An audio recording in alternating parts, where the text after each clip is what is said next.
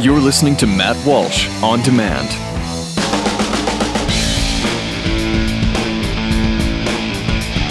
Welcome to Matt Walsh On Demand. I hope you had a great, well, not just this week, but last week. I was on a wonderful vacation in Southern California last week, so I missed you then.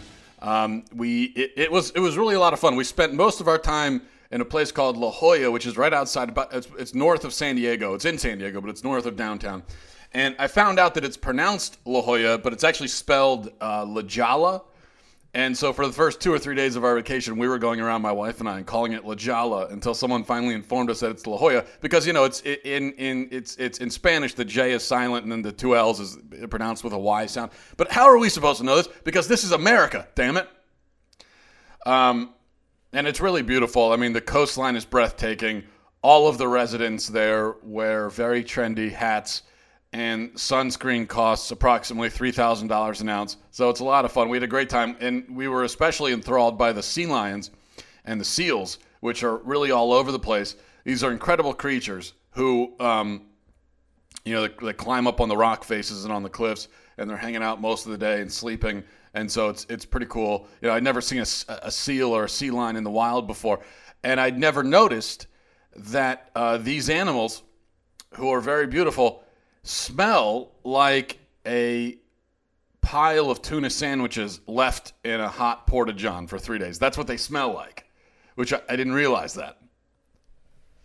But probably my favorite thing about the vacation, other than nature and the smelly seals and the trendy hats, was the state of utter obliviousness that I enjoyed. Okay, I'm usually wrapped up in all of the frustrating and discouraging news of the day, but for this fleeting period of time, I ignored all current events, and it was a much-needed break. But now I'm back, unfortunately, and I've had to be bluntly reacquainted with the happenings of our dying culture, because the Supreme Court gay marriage decision, of course, happened the day that I got back. But there was something else that occurred last week that might seem like old news now, and I guess it is, but I have to say something about it, okay? I have to, and I don't care if you've heard a million takes on this already. Here's another one, all right? The Confederate flag. A few things to say on this point, because even by the standards of the knee-jerk mob, this has been a really stunning display, and it all brings to mind a few points which I will provide in list format, okay? Now, here's the first point. It's sort of point 1A, and then we'll get to point 1. I think you could definitely make a good argument for taking the Confederate flag down from public property, like state houses and that sort of thing. I think that comes down to what the people in that state happen to want. If the people largely feel like it represents their culture and it represents unity in that culture, then, well, they should have it up. But if there is a popular feeling in those states that it's a symbol of division or it divides them, well, then they should take it down. So that's really up to them. But there's a very good argument to be made for taking it down, because you could say, well, and even people who support or who think that the Confederates should have been allowed to secede, even those people would say, well, the Confederacy, the whole point is that the Confederacy, at that moment when they seceded, they became a different country. And so when the North came and fought them, they were invading another country. That's a point that people who believe in the right to secession will make. So even from that perspective, well, this is a flag of another country. Now, that doesn't mean, what I'm saying is, I don't think it should be... I don't think people should be attacked for flying on private property. And we're going to get to all this, but I don't think that anyone has the right to tell someone else who has that flag what it means to them. I don't think anyone has that right. If somebody has the flag or flies it or wears it or whatever, and they're saying it represents heritage, it represents freedom, secession, opposition to tyranny, if they're saying that that's what it means to them, and you cannot tell them that it means something different. However, when you're talking about public property, it's a little bit different. But, and this is an important but, you could have all along, like, I don't know how long the Confederate flag has been hanging, for instance, in South Carolina, but it's been decades, right? And for decades now, I'm sure there have been people making arguments against it saying, hey, we should probably take it down. And I'm sure some of those people are people who aren't necessarily opposed to the flag itself. They just don't think it should be on public property. They don't think it should be at a state house. So you could have made that argument for decades.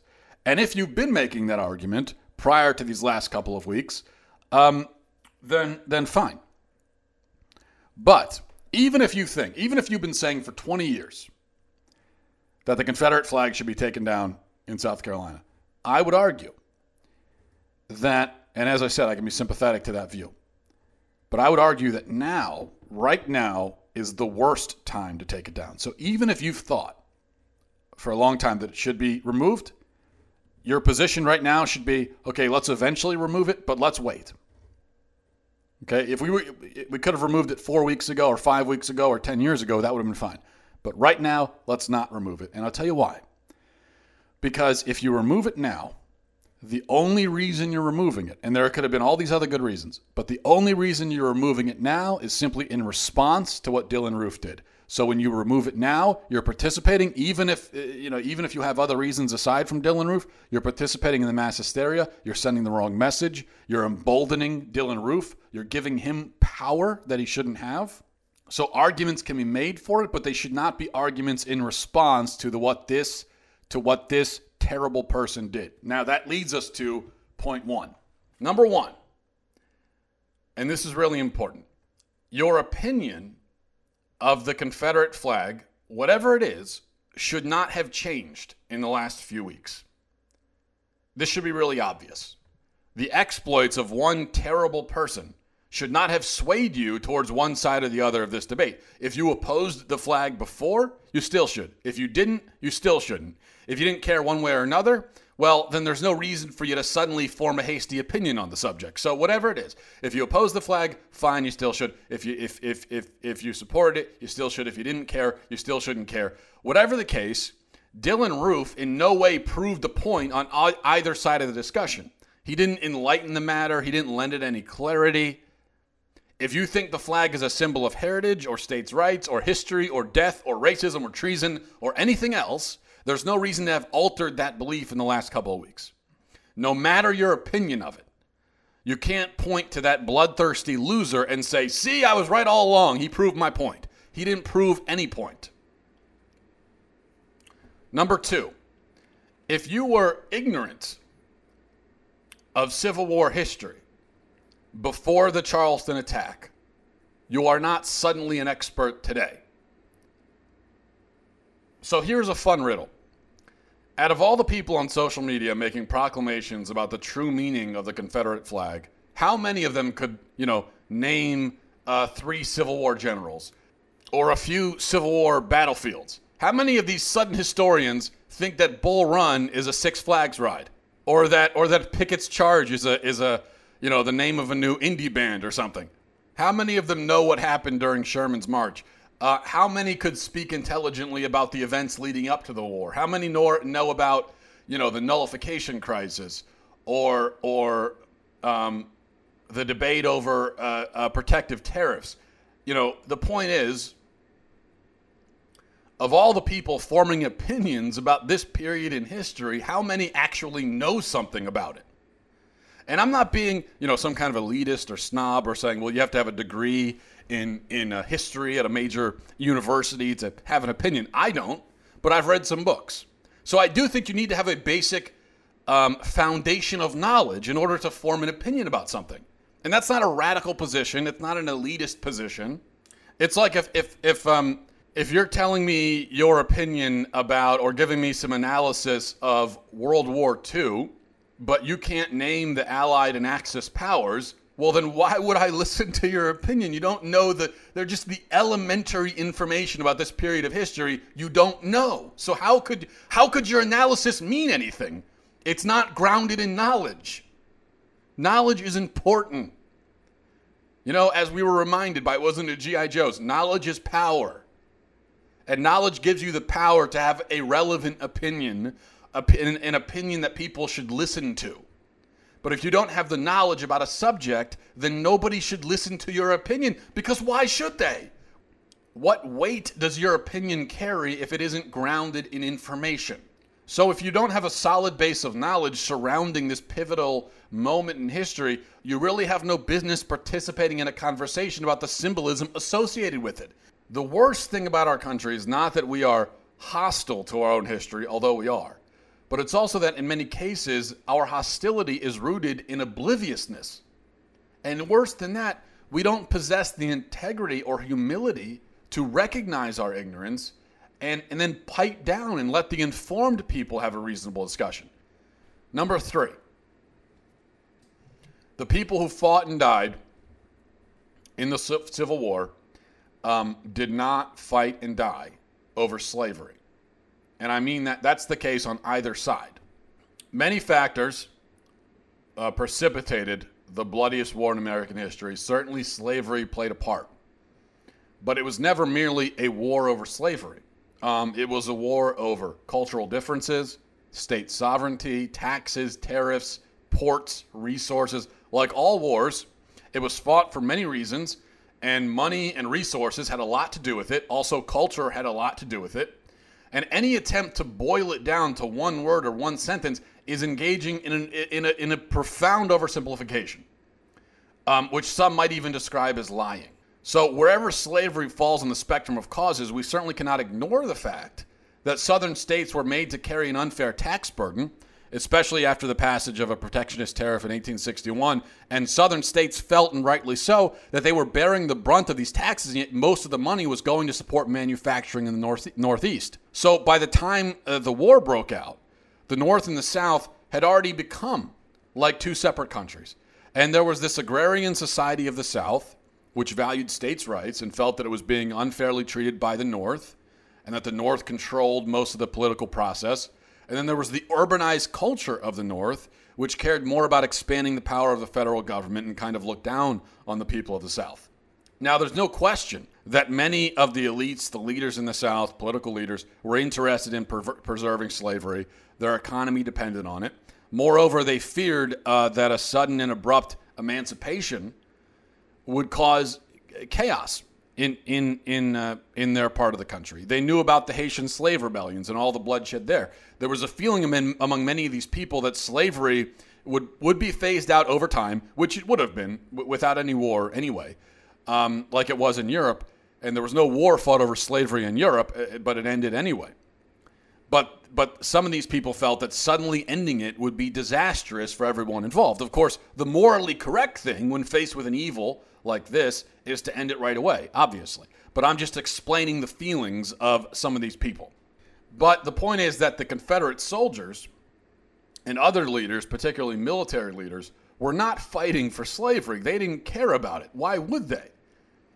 The vast majority of them, over 90%, did not own slaves. They were poor. They were poor laborers themselves. Why would they be fighting to protect an institution that they didn't immediately benefit from? You know, they're not going as these poor farmers to fight to protect,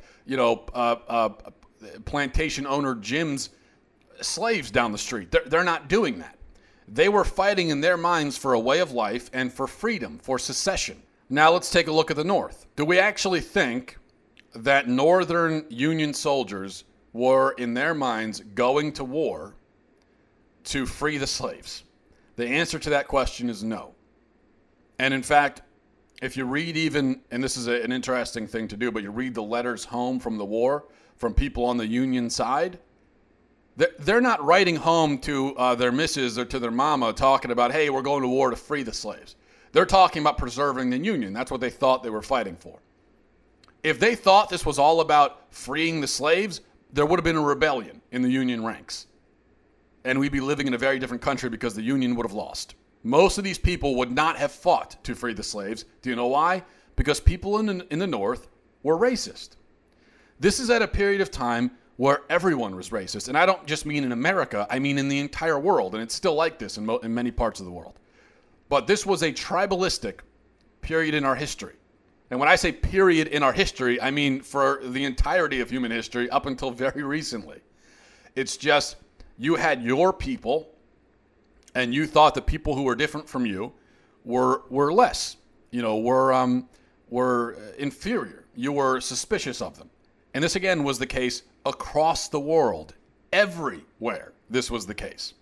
And in many places in the world, it is still the case, where racism, suspicion of other races and ethnicities, is a driving force in our culture. It's not the case anymore here, thank God, but it is the case in many other parts of the world. That doesn't excuse it. I'm just telling you the facts of the matter. And I'm just telling you that the people in the Union were racist. Now, that doesn't mean they all supported slavery, but it does mean that they couldn't have been so opposed to it that they would fight a war over it when they thought that these people, these black Americans, were inferior anyway. So they could have thought, well, they're inferior, but they shouldn't be enslaved.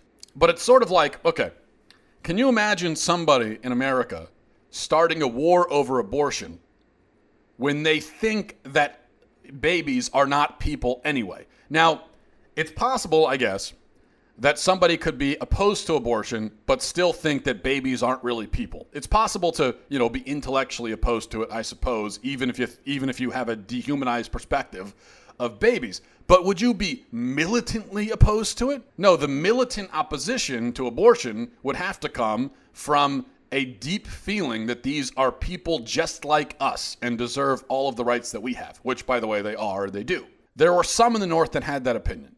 Guys like John Brown, the violent abolitionists. Okay, these are people who really felt black Americans are people and they deserve all the same rights, and they had a militant perspective on it. But most people in the Union didn't, which is why racism and segregation was very prevalent in the North.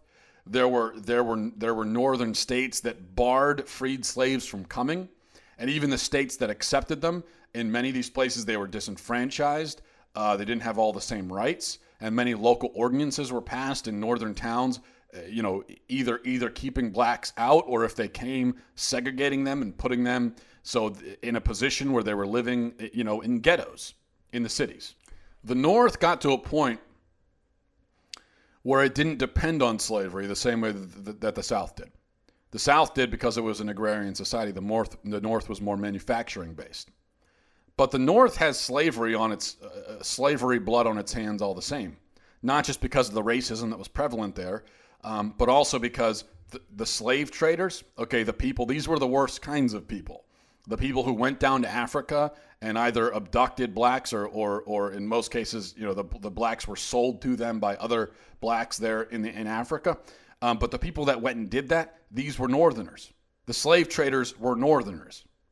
So what the Northerners did is that they went and they got the slaves and sold them to the South and then turned around and said they're against slavery. So that's a lot of what was happening. And you have to remember that there was a competition here, a fracturing between the North and the South. The North was intimidated by the South's agricultural production, by its ability to export cotton to Europe. And the North also knew that an independent confederacy would be disastrous economically for the United States, for the North. It would certainly, for instance, ruin or greatly hinder the textile industry in the North and places like New England. And these were all considerations. The North knew that, well, if you take away the slaves and that takes away the labor, a lot of the laborers in the South, and it could interfere greatly with their ability to produce. So these were all things that were taken into consideration. Remember that Abraham Lincoln, and I think this is a fact that a lot of people now understand, or more than used to anyway. But many of us learned in school that the Emancipation Proclamation freed the slaves. But in fact, the Emancipation Proclamation, when Lincoln wrote it, was specifically written to free no slaves. It only freed the slaves in rebelling states. In other words, it only freed the slaves, when it was finally written, it only freed the slaves in states that the North did not control. There were slaves in northern states at this time, yet the Emancipation Proclamation specifically protected the ability of northern slave owners to keep their slaves. Why is that? So why was the Emancipation Proclamation written? Well, a fruitless Emancipation Proclamation that actually emancipated nobody was written by Abraham Lincoln at a point in the war when he saw that politically things were getting very dangerous for him. And he knew that if the European powers would take the side of the Confederacy, that might be the end of the war. The Confederates would win. So Abraham Lincoln wrote the Emancipation Proclamation as a political statement. to suddenly sort of reposition the war as one of emancipating the slaves. And so he knew that that would stop Europe from getting involved on the side of the Confederates. Because now, all of a sudden, in the eyes of the world and in the eyes of their own people, they're taking the side of the pro-slavery force. That's why the proclamation was written. And you can look at Lincoln's own words, some famous quotes of his from the Lincoln-Douglas debates, where he says very explicitly, that he does not believe that the white and black races are equal, and he does think that whites are superior, and that their position of superiority should be maintained. So this is an important point, that the people fighting the war on either side did not believe that they were fighting over slavery. Okay, number 4, a point now about secession. I've heard it said many times that the South, they were traitors, but they seceded. Do you know who else seceded? The colonists. The colonists seceded. And for them, they actually had no right at all to do it. The colonists, the property they claimed, belonged to the king. Whereas in the South, this land did not belong to the federal government, and it never was supposed to. You are not under ownership of the federal government. Virginia, South Carolina, these states were not owned by the federal government. This is the whole point. This is why the colonists seceded. They didn't want to be owned by a central power anymore. But at the time when they did secede, they were owned, and their colonies were owned. They were trying to establish a union of free states, but they didn't have one at the time. The British Empire was not a union of free states. So the colonists, who were slave owners and racist themselves, many of them, wanted to start a new country, a slave-owning country, I should tell you, and they made it very clear in their laws that blacks would not be equal in this new country. They would be slaves. They did exactly what the South did.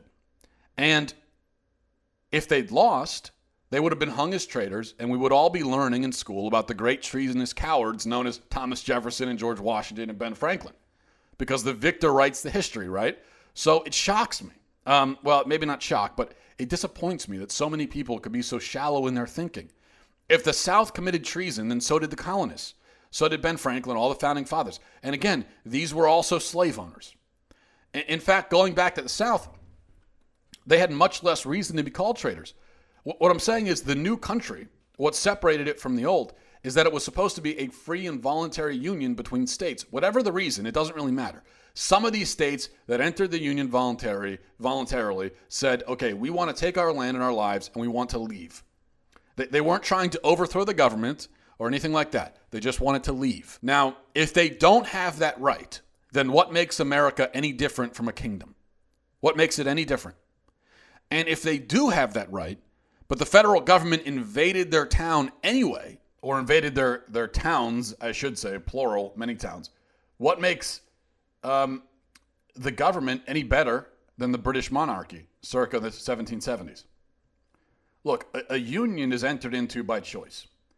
If the only way to preserve it is to remove the choice, then it's no longer a union. It's like getting your wife to not leave you by locking her in the closet. Are you preserving the marriage, or are you turning your marriage into a slavery? And let me ask you this. If tomorrow Texas decided it wanted to secede, would you support Obama sending the Marines into Austin to burn it to the ground and kill half the residents? Would you support that? Because that's what Lincoln did to the South. Number 5. This seems irrelevant to the flag issue, but it isn't. When the South decided to secede, not only did Lincoln try to bring them back by force, but he suspended habeas corpus. He shut down hundreds of newspapers. He ended free speech. He arrested newspaper editors who spoke against him. He literally forced Maryland not to secede at gunpoint. He intimidated and arrested legislators. He even wrote an arrest warrant for a Supreme Court justice who spoke out against him. So tell me, was that America? Was that freedom? To preserve the Union, we gave up everything, all freedom. We gave up everything that America stands for, everything. And you're telling me this was right? You're telling me that there are times when you preserve freedom by removing all of them? When you preserve a democracy by becoming a tyrant? You're telling me that's the way it should go? That's what the colonists fought for? That's the kind of country they wanted? You think our founding fathers would have supported that? Number 6, here we get to the flag. And I haven't even talked yet about what happened after the war, when the South was turned into a military district. Thousands of Southerners were disenfranchised, had their liberties removed or suspended. The South was occupied like what we've done with countries in the Middle East in modern times. So the flag, for many millions of Southerners, you see how it came to stand for opposition to tyranny, for preservation of a way of life, not of slavery, but a way of life, a culture.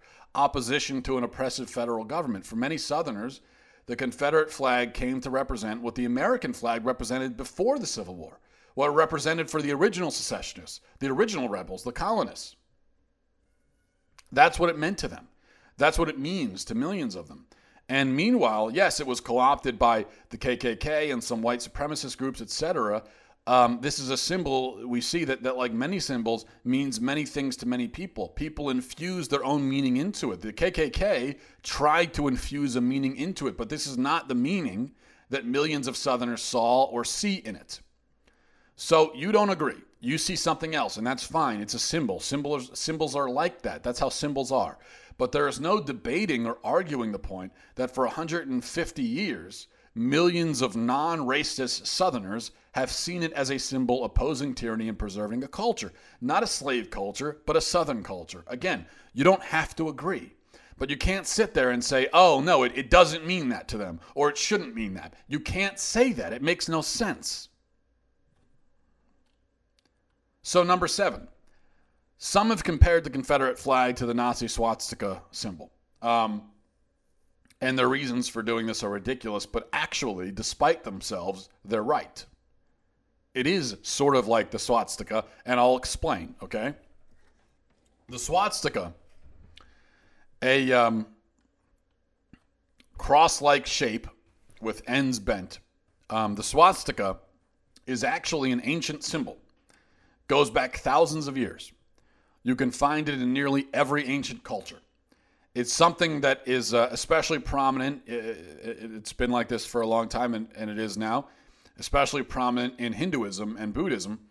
And for the Hindus, they've used it for thousands of years to symbolize good fortune. The Hindus traditionally put swastikas on their doors, for instance, on feast days like Diwali.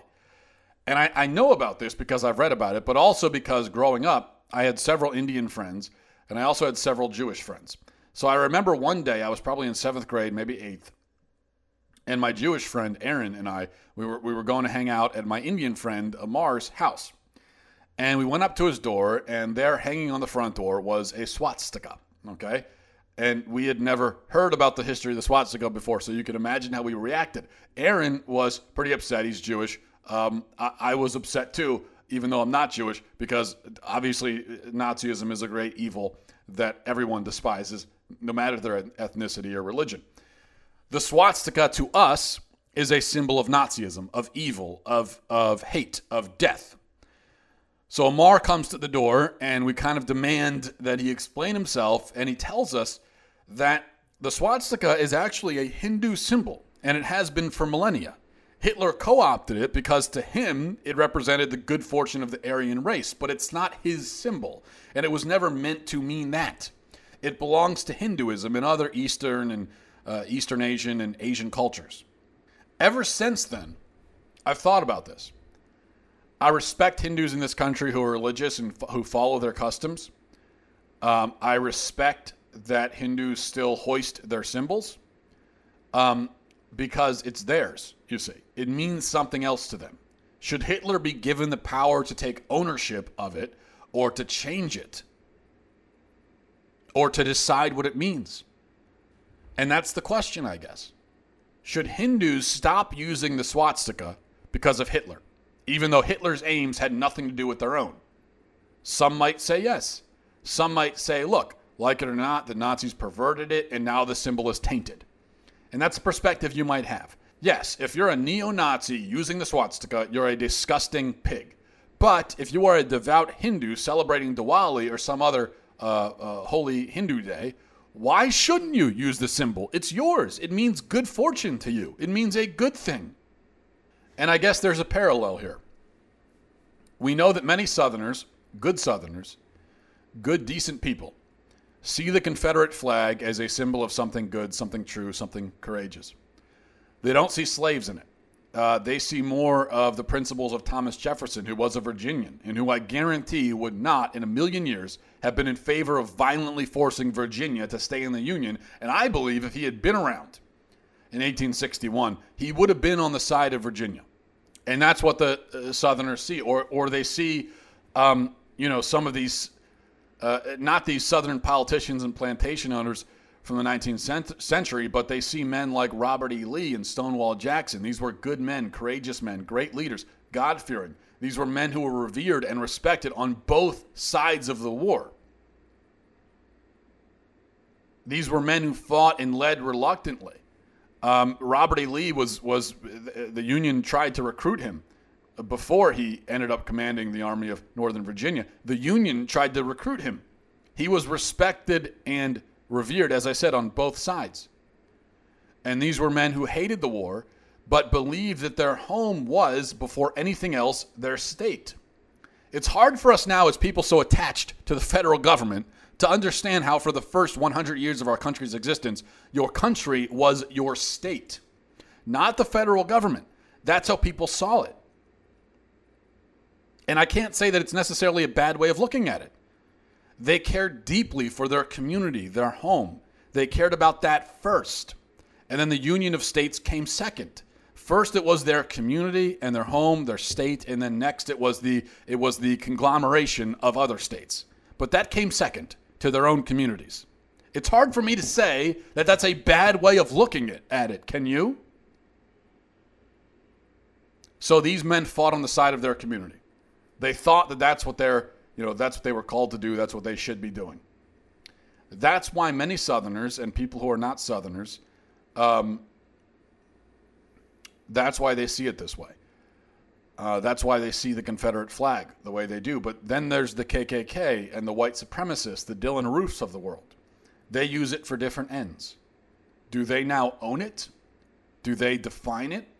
Does Hitler own the swastika? Did he define it? That's the question. But I like to always take the side that strips the evil of its power, not the side that emboldens it. And what I'll say finally is this. Evil men do not get to define or own anything. They are manipulators and they are cowards, and that's all. But for the good and decent people, these symbols still stand for good and decent things. I believe that, and far be it for me to tell someone else what they should see in a symbol. That's my position. It's not simple. It's not a simple, one or the other proposition. There are obviously nuances to it because this, as I said, is a symbol. It's a complicated, deep, complex thing. But that's the way I see it. All right. That's going to do it for me. I think I've pretty much covered all the grounds on this subject, and now I, like everyone else, will move on. Thank you for listening. I will talk to you next week. A cruce salus. Godspeed.